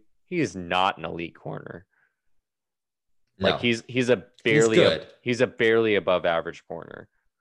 But he's trying to ask for like 16 mil a year. Nah. Fuck that. We're not paying that. There's no way that the Seahawks pay that. Like they pay who they want to pay. There's no way that they pay Shaq Griffin that much money. Mm-hmm. So I see him leaving for free agency, honestly. I think we signed DJ Reed back. I think there's honestly a decent shot that we might take a flyer on Quinton Dunbar after his surgery for like a low level price. Like I mean, he's going to have to basically sign probably a vet minimum deal. A 1-year deal, I imagine he'll want to sign. Right. And then I think Trey Flowers is still under contract, but I would not be against us taking, you know, a 1 or 2 year. I think Sherman would be totally down to sign a 1-year deal, maybe even a 2-year deal for like 15 mil. If it's like a 2-year 15 mil deal, 2-year maybe like 20 mil. Like I mean, I would be fine with that. Yeah, we'll see. It's a fascinating story, but yeah, the 49ers are without host of players, right? I mean, they're notable. Very injured. Are Jeff Wilson Jr., George Kittle's playing, so I mean that's obviously dangerous. And then like Kendrick Bourne, as far as the receivers, like it's not. He's given us problems, honestly. Yeah, for some reason or one or another. But definitely so injured. No Debo, no Ayuk, who's been good this year. So it's a game you would think we would win. We for CJ Beathard to beat us. I mean, Arizona didn't do that. I mean, CJ Beathard completed 13 passes. I mean, 3 of them for touchdowns, but like that's hardly any passes completed. So we need to make him beat us. We would have to put up a Giants-esque performance for us to lose this game, I think. Which I mean is obviously in the cards, but I think after that Giants game, Shaquille Griffin was one of the guys to come out like, yeah, I think we underestimated the Giants. Like we came into that game lax. I'm like, fuck you, dude. Like, what the hell are you doing out there? Like, you're a professional football player. Play your ass off every week. Like, every game matters. Honestly, I'm sorry. No, it's okay. Shaquille's a likable guy, but like, I think it'd be a mistake to re-sign him, especially. It's a bonehead thing to say, and yeah, it's just unlikely that we'll re-sign him. But what do you think is going to happen? Like a final score? Like how do you see the game playing out, and what is the final score? Yeah, I mean, I think we got some momentum going, man. And so long as we don't come out flat and underestimate them, like we should roll in this game. Like I think this should be one of our more comfortable wins. They're more injured now than they were when we played them earlier in the season, and we beat them pretty handedly in that game. And I don't think home and home, like, you know, even this is a away game, like that doesn't matter because there's no fans. Like I don't think that matters that much. We should win this game by, you know, at least 10, but I'm looking for 14 to 17 points. I see like a 31 to 14 type victory in this game. If this offense scores more than like 17 points against us, I think that's disappointing the way that our defense has been playing. And I would love to see the offense, you know, take a stride forward, and I want to see 30 plus. Like I think that would be a statement going into the playoffs. And I mean, different coaches have different philosophies going into week 17, especially if you kind of like have like playing with seeding and like, you know, scoreboard watching and all that stuff, and whether they're going to rest starters and stuff. Like Pete Carroll's never been that. They're going for it. Like they'll have guys watching those other games, but they're not paying attention to it on the field. Like the players are not going to be aware of what's going on with other games, whether it's favorable for the Seahawks or not. They're going to be trying to win this game. And if we play to our potential and we're not underestimating the Niners, we should come out with a formidable victory. 31-14 is my call. What about you, Justin? I have a very similar prediction. The only way I see this being closer than it should is like last time we gave up a bunch of garbage time, irritating points. Right. That was like a 3-score game for. Right. the majority of the, So like we scoreboard watch and, it's kind of cemented what the results are. I could see us pulling some defensive players like Bobby and Jamal Adams and et cetera. Sure. And, 49ers making it like within a touchdown or something. But if you ask me to predict a score, 27-13, I would say an overall comfortable victory. It's a very similar prediction to yours. I think offense hopefully gets a couple good touchdown drives and the defense continues to do what they do.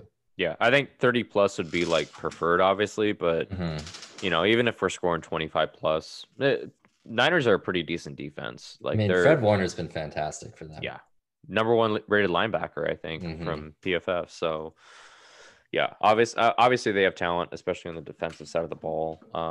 But no Richard Sherman in this game, and this is our not necessarily like get right game, but it's our warm up game for the playoffs. Like we have to show more on the offensive side of the ball in the playoffs, and I think we should. This is good practice for that. So I don't necessarily want to call the 49ers practice. I'm not at that point yet, but it's a good tester game for a lot of the things that we're asking for from the offense. So hopefully we see that. And last time against the 49ers, DK Metcalf went for 12 for 161. So I want something like that. And Sherman wasn't in that game either, I don't think. So we should be expecting 10 plus targets to DK in this game, assuming that everyone plays for the full game. Again, we'll see what happens, but I don't think that they'll pull starters before the fourth quarter, as long as it's somewhat of a close game. So correct. All right. Well, I think that mostly wraps up most of our Seahawks talk. If there's anything else that you want to touch on, Justin, I'm obviously willing to talk about it, but I think we covered a lot.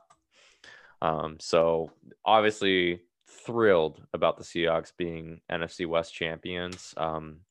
Whether or not that means a lot for the playoff picture is another thing, in a COVID-ridden year when like home and home again doesn't really matter that much.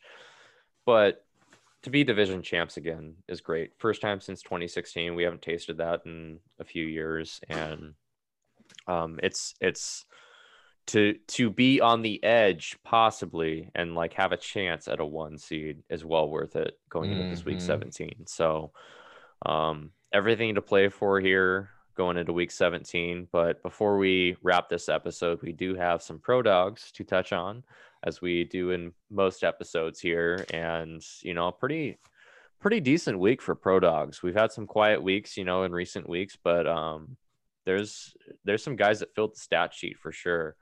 I'll start it off here. And on the defensive side of the ball, we've talked about him all year, possibly the best safety in the league. He's the highest paid right now as far as safety goes. And Jamal Adams is probably going to have something to say about that here in the coming months. But Budda Baker, again, 9 tackles, 1 tackle for loss, and his impact goes further than that, though. I mean, he's flying around everywhere. And if I'm an honest man, and maybe I'm just wearing purple tinted sunglasses right now, but I would rather have Budda Baker on my team than Jamal Adams. I just think he impacts the game from a safety perspective more than Jamal Adams does. But nonetheless, we're dealt the cards that were dealt, and we have Jamal Adams on our team, and he's obviously a fantastic football player. We just have to utilize him the right ways. But while we're talking pro dogs here, Budda Baker had an excellent week, albeit in a loss to the Niners, but 9 tackles and one tackle for loss. You want to talk about Shaq Thompson? Yeah, Shaq Thompson, who, as we talked about, my Husky Mount Rushmore, just makes it on as my Husky Mount Rushmore is a little bit more narrow than yours and Sam's. I like that pick, dude. Like, he was excellent.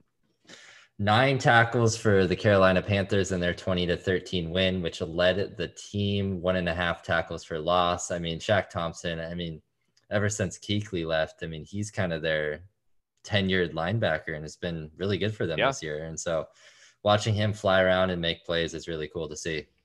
Yeah, for sure. And he He's always just been a playmaker, right? Similar to Buda Mm-hmm. Baker in that instance, like he flies to the ball and tends to show up, and those TFLs just are so valuable, and that's something that Shaq Thompson's just so reliable. Like he tends to have at least one of those, if not two of them a game. So Shaq Thompson again showing out for the Panthers. They've had a rough year, but he's being well paid and well compensated for his efforts down in Carolina and down in Charlotte. So I think if McCaffrey is healthy this year, they're probably they're probably fighting for a wild card spot, I think, this year. But he's obviously been unhealthy for the vast majority of the year. So another guy, Drew Sample, we've talked about him a little bit before, but he scored his first NFL touchdown this last week. So congratulations to Drew. Emulates Will Dissly in a lot of ways. Like I see them as very like players. And kind of a blocking first tight end, but definitely can get it going in the receiving category as well, and has better hands than they probably get credit for. So Drew Sample finally getting into the end zone for the first time in the NFL. So good for him. Nick Harris also, we mentioned him last week as well, filled in at right guard, actually started at right guard this week for an injured player. I don't know who the Browns starting right guard is, but now it's Nick Harris. So that's what I care about. And obviously good to see a Husky that was, kind of overcame all odds and started his freshman year against Alabama in a semifinal game for the national championship, and obviously has grown so much since then. And really cool to see him in the NFL and getting some playing time. Do you remember Absolutely. Corey? Do you remember Corey Littleton a little bit, like while we were in A little bit. college? I mean, I watched the Huskies before I was at school, obviously, but yeah, I mean, still around. Led the team. The Raiders with the tackles with 9 over the weekend, and a heartbreithing loss to the Dolphins. I mean, talk about a choke job. Cool to see him out there making plays against. I think another Husky might have got the better of him, which we'll get to in a second. But right. I mean, cool to see him in the league still. I mean, he was before my time in school and is still around. So awesome career to see, and cool to see him doing well. Yeah. And Littleton's definitely one of those guys that was probably underappreciated as a Husky. Kind of showed out his last year on Montlake, but has really, solidified himself as a solid NFL contributor on a team, and been a solid linebacker for the Raiders now, but the Rams previously. And I think he even made a Pro Bowl at one point. I don't remember, but like he's turned into a pretty damn good player. So speaking of Rams, like I just said, Greg Gaines has I think this might have been his first sack in the NFL. If not, it was one of his first, and he had a sack against Russell Wilson. So I think it was one of those ones that Russ kind of climbed in the pocket and ran right into a fat dude. And he's done that a couple times. That fat dude ended up being Greg Gaines. So good for Greg Gaines. Love Greg Gaines. Hate that he's on the Rams, but he was one of my favorite guys on the defense, the last couple of years that he was on the team. So good to see him doing well for the Rams.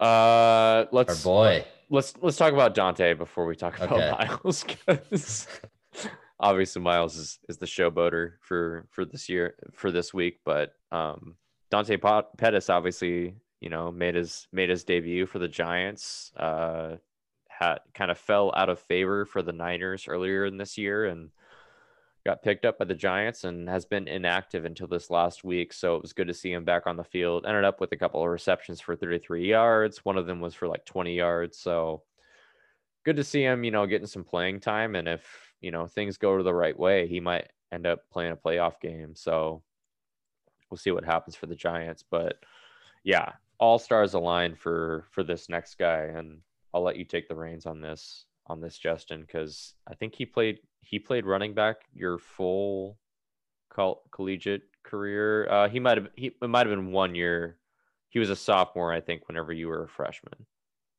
Right. Yeah. I don't think he was around. Or no, other way around. I think you were a sophomore when he was a freshman. Yeah, I don't think he was around when I started, but yeah, I mean, Myles Gaskin, 169 yards total, 2 touchdowns, 87 of them rushing, had that long receiving touchdown that I don't know how the Raiders let him get that free, but he did. That was ridiculous. And went to the house. So, I mean, what a performance from him, and arguably the MVP of that game to send the Dolphins into, a playoff clinching game against the Bills, because if they lose that game, they're in a terrible position. So, right. Man, what a performance. And, you misspoke when you said player of the season instead of player of the week, but I mean, he's been the player of the season for Pro Dogs and almost for the Dolphins. I mean, going into the season, they had Jordan Howard, they had Matt Breida. Which one of them is going to take over the running back role? Surprise, week 1, it's Myles Gaskin, the short 7th rounder. And it's been awesome this season. And who's backing him up? I know, Salvon Ahmed too. When his name has been called, he's been good too. Yeah. So going into the next season, I wouldn't be surprised if they're 1-2 for the Dolphins. Let's go Dolphins, man. I'm all for it. Like, Dolphins Seahawks matchup in Super Bowl. Obviously, cheer for the Seahawks, but like that's my dream scenario right there. So obviously, it's awesome to see Myles flourishing in the NFL. Like, we knew that he had all the talent in the world to make something like this happen. He just had to get in the opportunity, and he's found a home down in Miami. It's not the first place that I would have picked for him, but I'm glad that it's an AFC team and not an NFC team, and it's about as far away from the Seahawks geographically as he can get. So if it's not going to be the Seahawks, I'd rather it be, a team far away that doesn't have much impact on the Hawks' playoff chances and success. From what we've seen, a great coach too. I mean, everyone's seeing Brian Flores to play awesome. For Brian Flores. I mean, The players seem to love him. Even Tua getting yanked every game, but he doesn't seem to hate him either. So. No, I mean, Tua's a rookie, man. I mean, he's a young player, and Fitzpatrick is about as veteran as they get. Rusty vet. Yeah, about as veteran as they get. And if Flores thinks that he needs a veteran in a certain situation, the team seems to get behind him and totally trust that. So credit Brian Flores, but also credit, both Tua and Fitzpatrick for setting their egos aside and doing what's best for the team. They're just a super likable team. I really hope the Dolphins make the playoffs. They're obviously not going to win the AFC East. The Bills have already wrapped that up, but they have a chance to, go on a run here, and they certainly have the defense to do it. It's just whether their offense can put enough drives together to beat some of these playoff teams. We'll see what happens. I think that probably mostly wraps it up, Justin. Yeah, I mean, it's been we had a lot to talk about today. Obviously, heavily Seahawks oriented. I will say that there's a lot of Husky news that Sam and I will talk about on the next episode that we get a chance to record.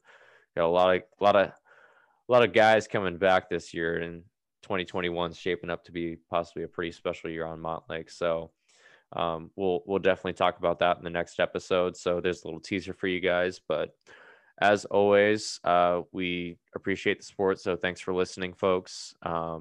Justin, why don't you shut out your podcast, your EPL podcast? I know you guys just recorded an episode earlier today, as we're recording on a Tuesday, or I guess, sorry, it was released today on a Tuesday, recorded on Monday. But yeah, shout out your podcast. Go ahead. So after you follow and subscribe to Emerald City Fandom, go over and search for Over the Top EPL. We're an English Premier League podcast, cover all things big soccer news over in England. Right now, after Christmas time, is their busiest time of the year, where they have game after game after game. Boxing so it's Day, like man. Boxing Day matches. They have 10 straight days of matches. Connor, I just saw your text before this episode where you mentioned Arsenal were wearing their bloodstained jerseys. That was what you were wearing in our last recording, I think. That is true. Ever since I have single-handedly turned Arsenal season around. They were doing terrible before I wore that jersey, and they're 2-0 since then. How about that? Yeah, had another big win today. So, what I'm gonna leave you with, Connor, is a trivia question. Okay. Yeah, please. How many teams has Ryan Fitzpatrick suited up for in the NFL? NFL? Holy shit. Okay. Wow. Like as journeyman as they get. So 10? No, 8. I mean, that's almost a third of the league, though. It's close. You're close. The Rams, the Bengals, the Bills. You probably remember it most on the Bills coming to fruition. Yep. But Yep. The Bills, then the Titans, the Texans, the Jets, the Bucks, and the Dolphins. Yeah. That's crazy. I mean, what a journeyman. About as journeyman as of an NFL career as you can have at quarterback, but he's obviously, I mean, he's gotten starting playing time, I think, with all those teams at one point or another. So right. Well, the only one not was the Rams, but I mean, he had a short backup period as the Rams, but that wasn't very long. But yeah, with every other team, he's got some starting roles, which is crazy. Yeah. As like a journeyman quarterback too. Right. A guy that went to Harvard, and got to root for a guy like that. He's super fun. I always love his like post game interviews after a win. He's always got ridiculous clothes on and stuff like that. A Hawaiian shirt and some sunglasses. He was dressed like Conor McGregor one time, I think, after the Buccaneers. Yeah, he was when he was with the Bucks. So just a likable guy. Again, like I say, these Miami Dolphins are just fun, and if I were to root for any other team in the NFL, even if like I wasn't so Husky centric and set on that Husky backfield, like the Dolphins are just a fun team to watch this year. And like both Justin and I said, Brian Flores is an up and coming coach, and wish the best for their future, and hopefully they make a playoff run here in week 17 and are able to come out on top against the Bills, and we'll see what happens. You just get to the tournament and you never know what happens. So we'll see. But yeah, I think that's going to call it a wrap on episode 18, guys. As Justin said, subscribe and follow if you haven't already. And obviously leave us a message via that anchor link in our description. But obviously until next time, go Hawks. And go Dogs. And obviously always go Dogs.